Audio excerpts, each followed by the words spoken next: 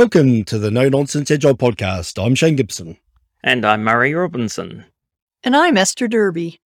Hi, Esther. Thanks for joining us today. So we wanted to talk to you about working with managers in organizations when we're trying to be agile and how coaches can be more effective. But let's start. Could you tell us a bit about yourself and your background and experience? I started my professional career as a programmer. I was a programmer for many years.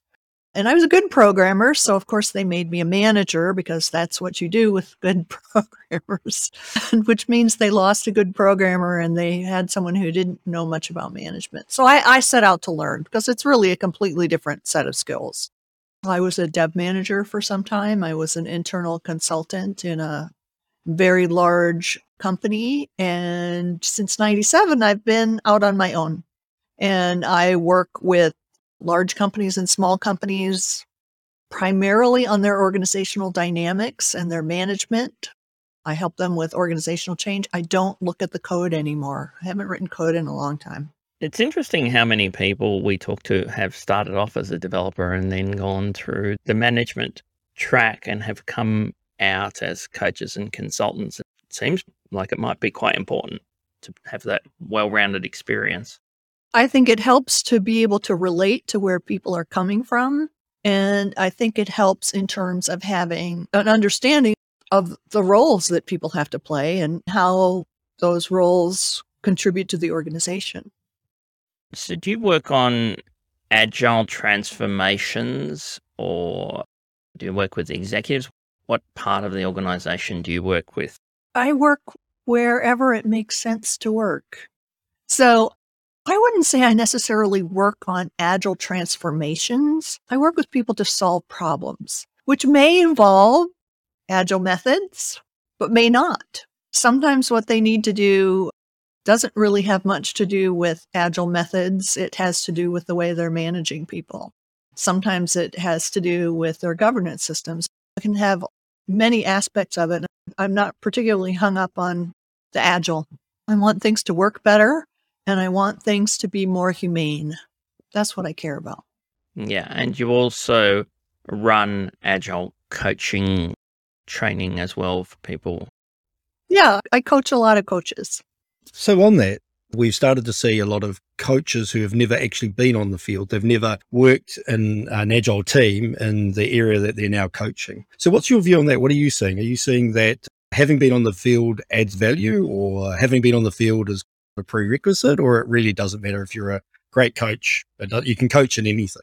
I think it matters a lot what is needed. If the team needs to work on their technical skills, if they're learning XP programming, then you can't do that without deep expertise in those actual technical practices. So in that case, yeah, you really need to have that experience. If you're coaching on better teamwork, it helps if you have some practical and theoretical grounding on what contributes to the conditions where teamwork is going to happen. Just having been on a sports team might not be applicable to a software development team.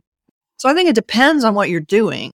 I find it curious that people who have never done anything in software development sometimes view themselves as qualified to coach software development. We have seen, I think, quite a lot of people come out of the executive coaching industry moving into agile coaching because of the money that's available. I don't think they're very credible. But they do. The coaching organizations to do the certifications would tell you that you do not need to have expertise in any particular subject matter in order to coach.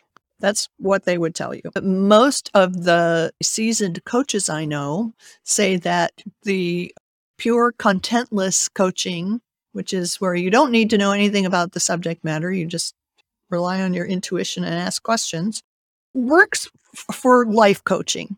It doesn't work for coaching people on positive psychology or coaching executives or coaching managers or coaching software development teams or helping an organization become more adaptable to the challenges they're facing. I think the closer to the teams you are, the more you need to understand about the actual practices and certainly at least the dynamics of software development.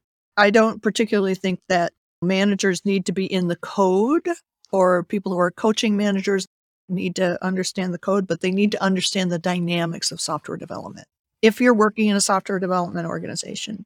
Yeah, I have had some discussions with people online who think that what you should be doing is asking powerful questions. And so whenever they do that, I ask them a powerful question in return, and we get into this tennis match.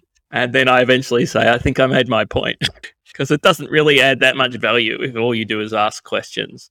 Asking powerful questions is an important technique, but it becomes a bit silly when it's the only thing you do. They have to be questions that fit the context and will help generate some insights about what's going on. And that takes a great deal of skill. It's not like having an index card box full of powerful questions. And I've met people who have those boxes. They just collect their powerful questions. And they have to fit the context. We also have this situation where we've got McKinsey and other big consulting companies now claiming that they're agile coaches. And there was some articles that McKinsey wrote, which basically said that they were the only ones who were able to evaluate agile coaches, and you should ignore everybody out there unless McKinsey recruited them for you, which no doubt means it's going to be quite expensive. What do you think about that? I think it's a very predictable cycle where the early adopters are the ones who have the in-depth knowledge. They learn it and they're able to impart some of it and coach other people in it. There are no more early adopters of Agile. We are 20 years in, and there's a whole institutional field around it. And on some level, it is not surprising that the big consulting companies want to be in on it and stake their credibility. They're maybe certifying people to be coaches in the McKinsey way of being coaches. I don't believe there's any McKinsey certification program yet. They have been telling executives, though, that you don't want to hire any of this rabble of agile coaches out there who might disagree with you and might not be aligned with your current values. Having been around some big six consulting companies, I would say they manage the executive relationship very well. They do, yes. That's their core skill. That and rolling out playbooks. Yes, and playbooks. Yes, playbooks. Which is very comforting to people. Who wouldn't want to know that, oh, this is going to be a smooth path and all we have to do is follow the playbook and all will be well. I get why that's alluring, but it's not that easy. You have to start with where you are and understand the problem you're trying to solve and then create the conditions for something else to come about, which is not what happens with a playbook.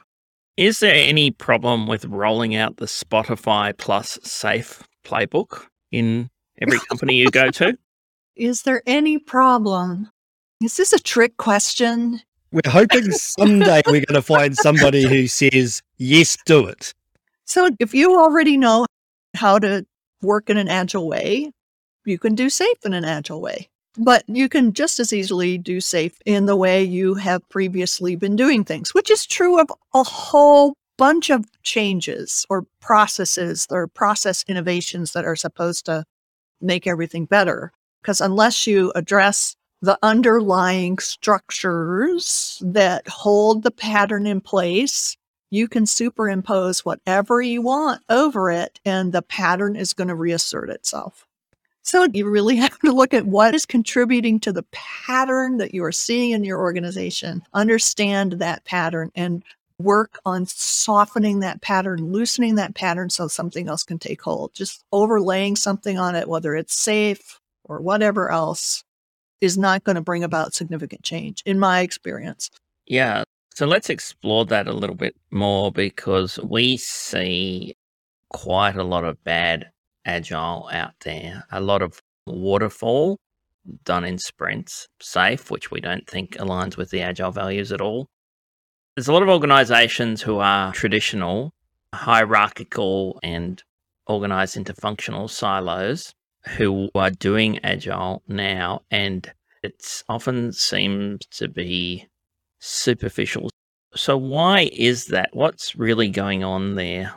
It is certainly not new to agile that this phenomena happens. And it's another example of the pattern reasserting itself. You overlay something on the pattern is still there. It's going to reassert itself. If that be many little waterfall sprints, or we're working in an agile way, but we have a ton of handoffs because we're still in functional silos. Those are really great examples of if you don't change the underlying structures, the same pattern is still going to be there. I saw this in the 80s when I was working for a company that decided they were going to implement a methodology to solve all their problems of late projects. And I remember the vice president saying, "This wonderful methodology is now business as usual."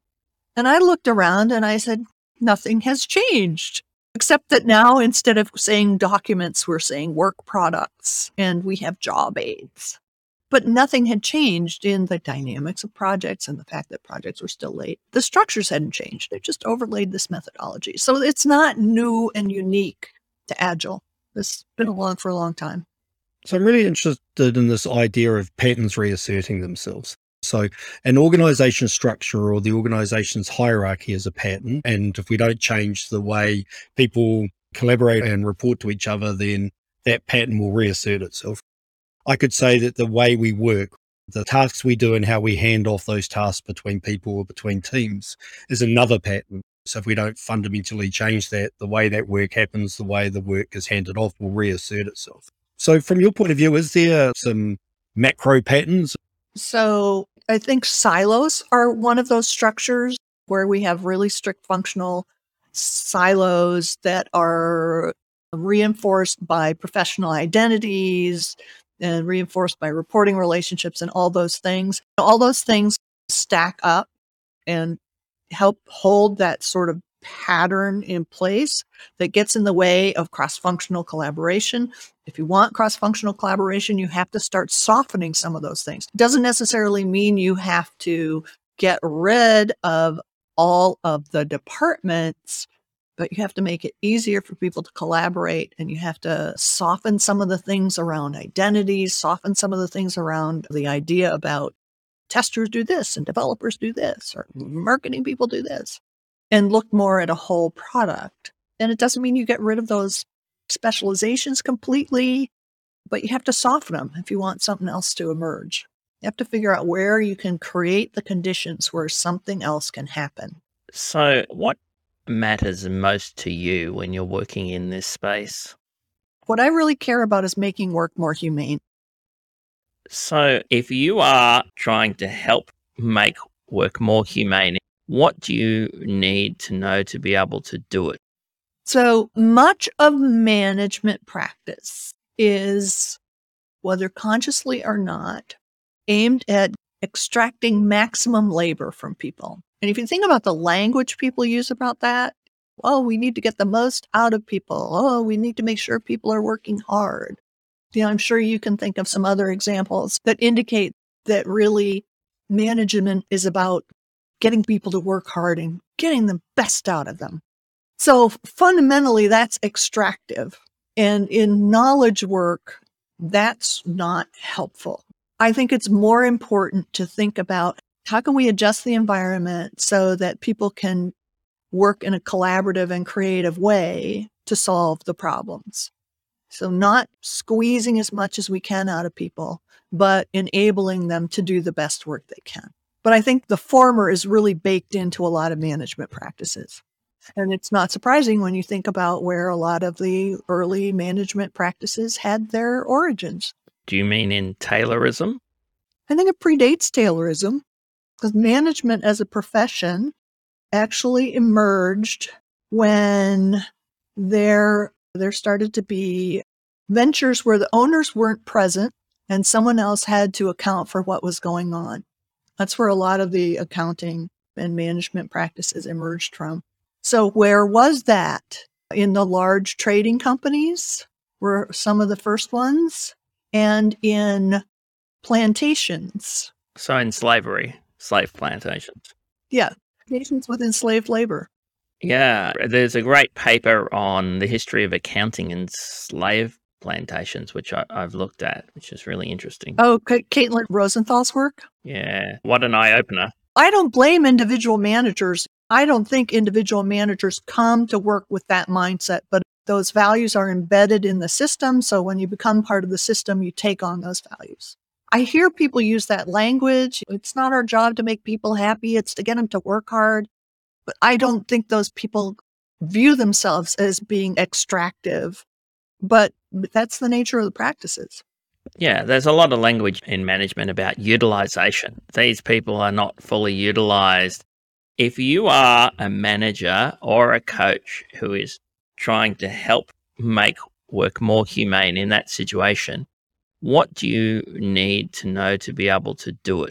I think it helps to understand what the conditions are for teamwork and collaboration. I think it helps to understand the dynamics of software development. If we're talking about another field, you need to understand the dynamics of that field. I think knowing something about creating the conditions for collaboration and trust and competence to emerge. I think those things are connected in an interesting way. Professional trust has a big component around competence. So in order for managers to trust the people who are reporting to them, they have to believe they're competent. However, a lot of the development systems that I have seen actually force people into incompetence because of the handoffs, because of the insane amount of work that's in process at one time, because of delays caused by permissions that end up making people look less than competent, which breaks trust. So knowing something about how to create the conditions where people can actually show up as competent, which means you have to be able to understand systems. You have to be able to understand how work flows through a system. You have to understand how to make it possible for work to flow more smoothly. Then people can show up as competent, and that increases trust. It creates the conditions where it's more likely people are going to be able to collaborate. I just want to explore this a little bit more. I think you're saying that leadership matters, leadership and management matters. Yes. And there are people in the Agile community who say that managers should be eliminated. I don't think that's very helpful.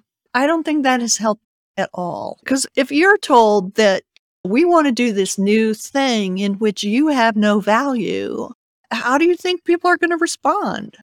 They're going to try to hold on. You're trying to eliminate my job. Then I don't want to do this new thing. Or you're saying I have no worth. My identity as a manager is useless. I have no value. People are going to want to hold on. So it's super unhelpful. I would say that the talents and intelligence of people who are in middle management roles are undervalued and misdirected.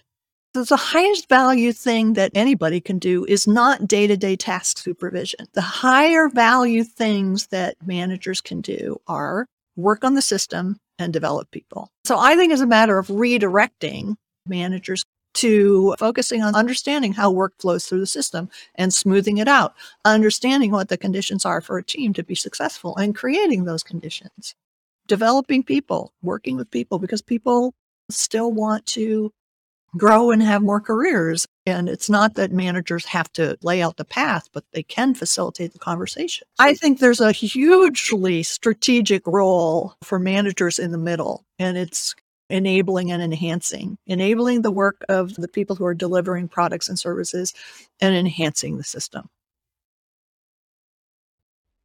I love what you're saying about the value of middle management, that their role should be to work on the system and enable people. I'm going to steal that and use it.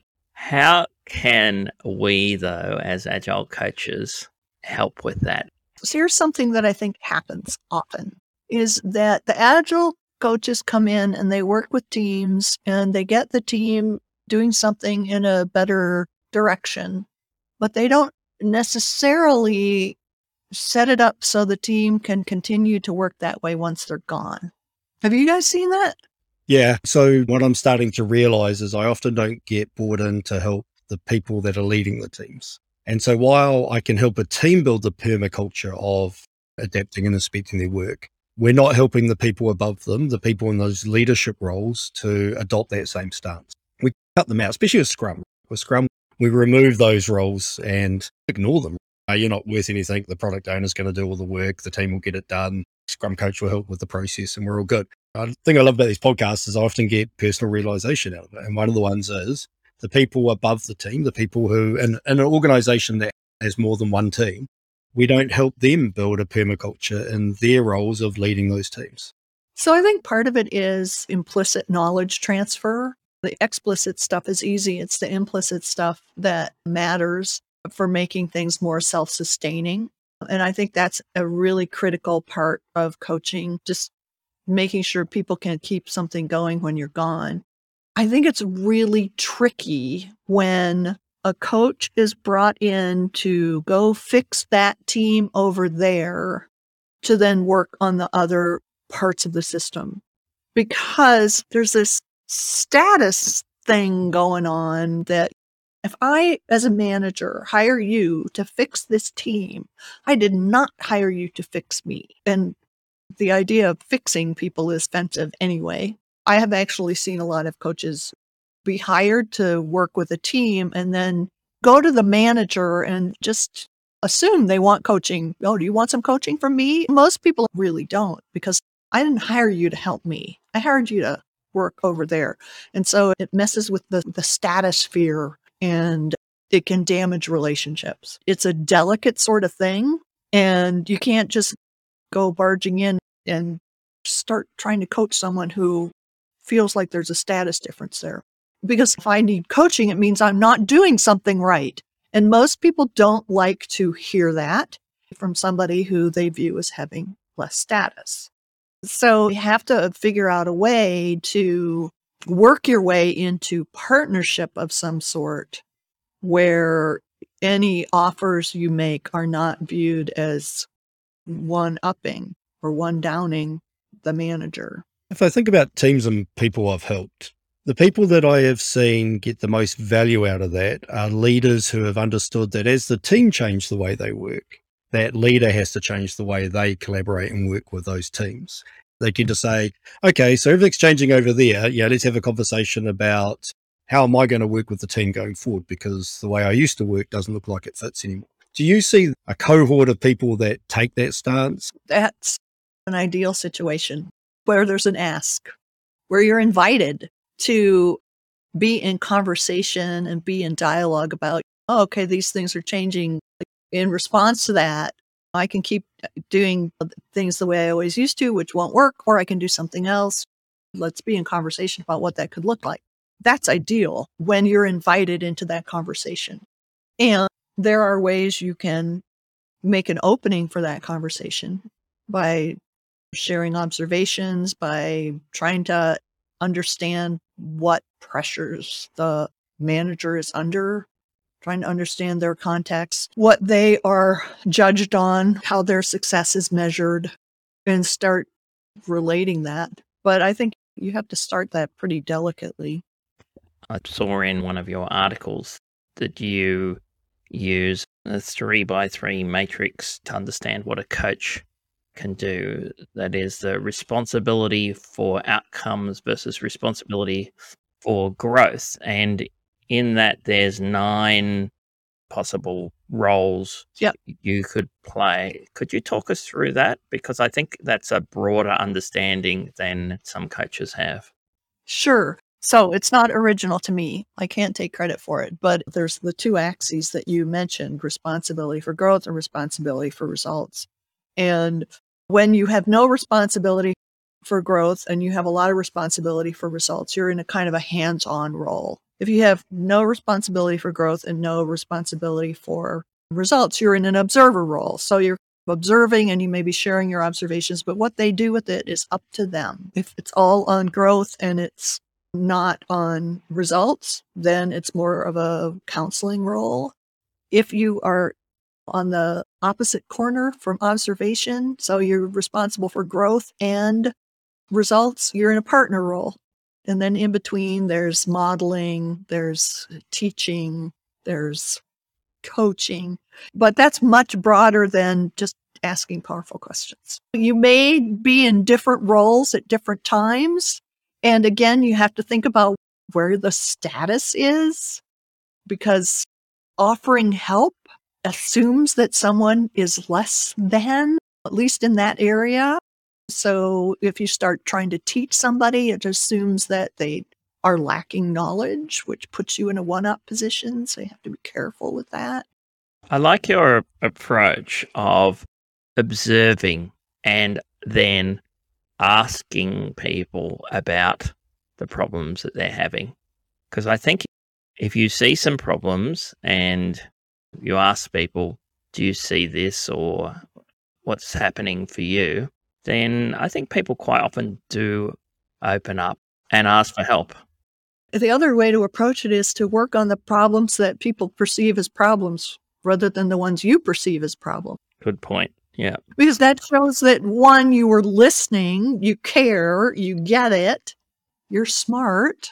And that often begins to build some basis for trust. And then people are more likely to say, oh, yeah, he really helped us with this, or she really helped us with this. That makes a lot of sense to me. It's not about you, it's about you helping them. So it has to start with what they perceive as being the problem. Yeah. And that's often a sort of conundrum if you're brought in as an Agile coach, because what the team perceives as the problem and what the manager or the person who hired you perceives as the problem are two different things. More often than you would think, the manager hasn't communicated to the team that he sees it as a problem. You have to get those lined up and not get into the trap of being the bearer of bad news to the team. That's the manager's job. I see that you've written about Agile governance, which is, I think, an emerging space. Could you tell us what that is? Governance is often thought of as something that lives with the board. And I think of governance more as, how do we govern the system? How do we make the information available that is needed to make good decisions? How do we create enough shared context so that we don't have to rely on supervision? How do we make decisions? How do we set the boundaries and constraints for the system and create enough clarity about the work that needs to be done, about what is acceptable and what's unacceptable? I would say that it is a way of creating conditions across the organization so that the organization is able to function well and meet its mission. Okay, but couldn't you use traditional boards and things? I think traditional governance actually does not govern the system. It's often caught up in gating systems, or it's related only to the board. I find the historical way of doing architectural governance doesn't work when we have teams that are adopting agile ways of working, because it is around committees and gates. You do some work, you bring it to a committee as a gate, and they will tell you whether that work is fit for purpose or not. With agile governance, we have to be very clear about what the teams need to achieve. And then we have to put in place guardrails about the things we really care about. So typically what we'd do is we'd write a solution architecture document that's 50 pages, and then somebody would read it, and then they'd pick up on the things that they know to look for and call them out for the team to go solve. With the agile approach, I could say that these are the guardrails that you must live within or come and have a conversation with me. If you stay within them, we've got governance because I've been in front of the process. That's actually a lot of it. What are the constraints? And sometimes constraints tell you, here's the boundary. James McMenamin was the first one who I heard talk about this, and it made a lot of sense to me.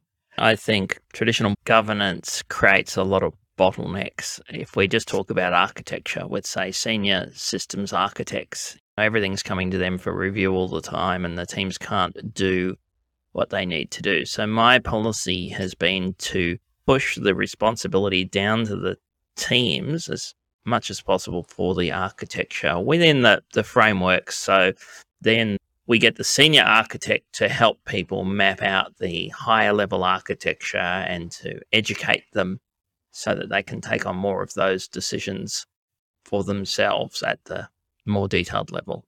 Yeah, so I think traditional governance does create a lot of bottleneck. I think agile governance or remote governance does not. It tries to eliminate those bottlenecks. What is the best implementation of agile teams and agile management that you have witnessed? I have certainly seen teams that are working incredibly well. They may or may not be doing what we would call agile practices. I have seen teams where they did have the conditions to really be functioning well as a team. They had a clear goal and they were actually a real team and there's relatively equal participation. It often looks like continuous mutual help, and it often looks like they're having a lot of fun, which means that in many traditional management cultures, they get shut down because you're not supposed to have fun. You're supposed to work hard. So I have seen a lot of teams that were functioning really well. I have seen managers who are doing an excellent job. I haven't seen many cases where it has been systemic. I've seen pockets.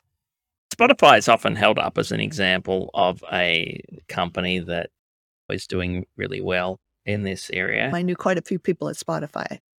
I think what Spotify did really beautifully at one point was do a lot of experiments and say, this is the problem we're trying to solve, and we're going to experiment our way into a way that works for us to solve these particular problems. And I think they did a beautiful job on that. And from what I have heard, they continue to experiment and evolve the way they are addressing things.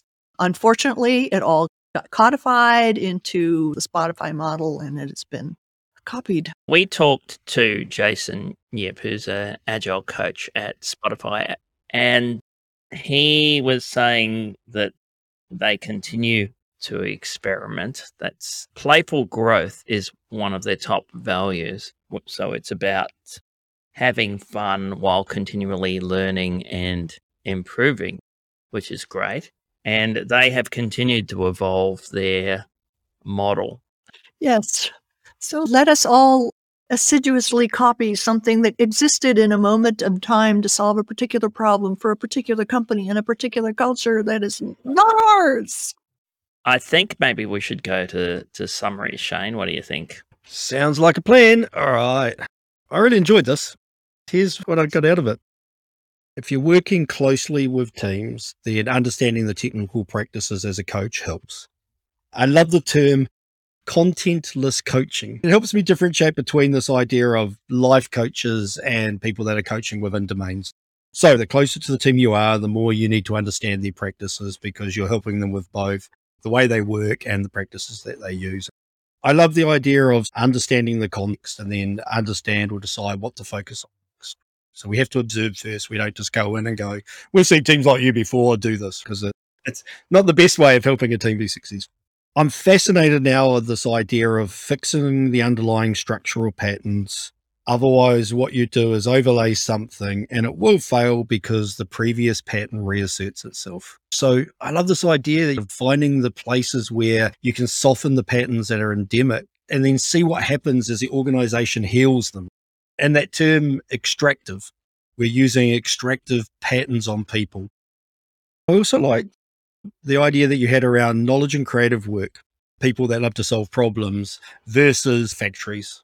I like the idea that leaders take a systems thinking approach. They looked at a system, they looked at the bottlenecks, and they help people unblock it. And I like the idea that to get a permaculture, we need to look at actually helping the teams, and we need to help the leaders in the team and the organization to both change the way they work. I'm going to do a little bit more research around this idea of the matrix of responsible for results and growth, the 9 boxes. I think it'll help me with my coaching stance. If I can use that to understand why I'm being brought in to help an organization, where do they think I'm going to sit and help them? Where do they think their problem is?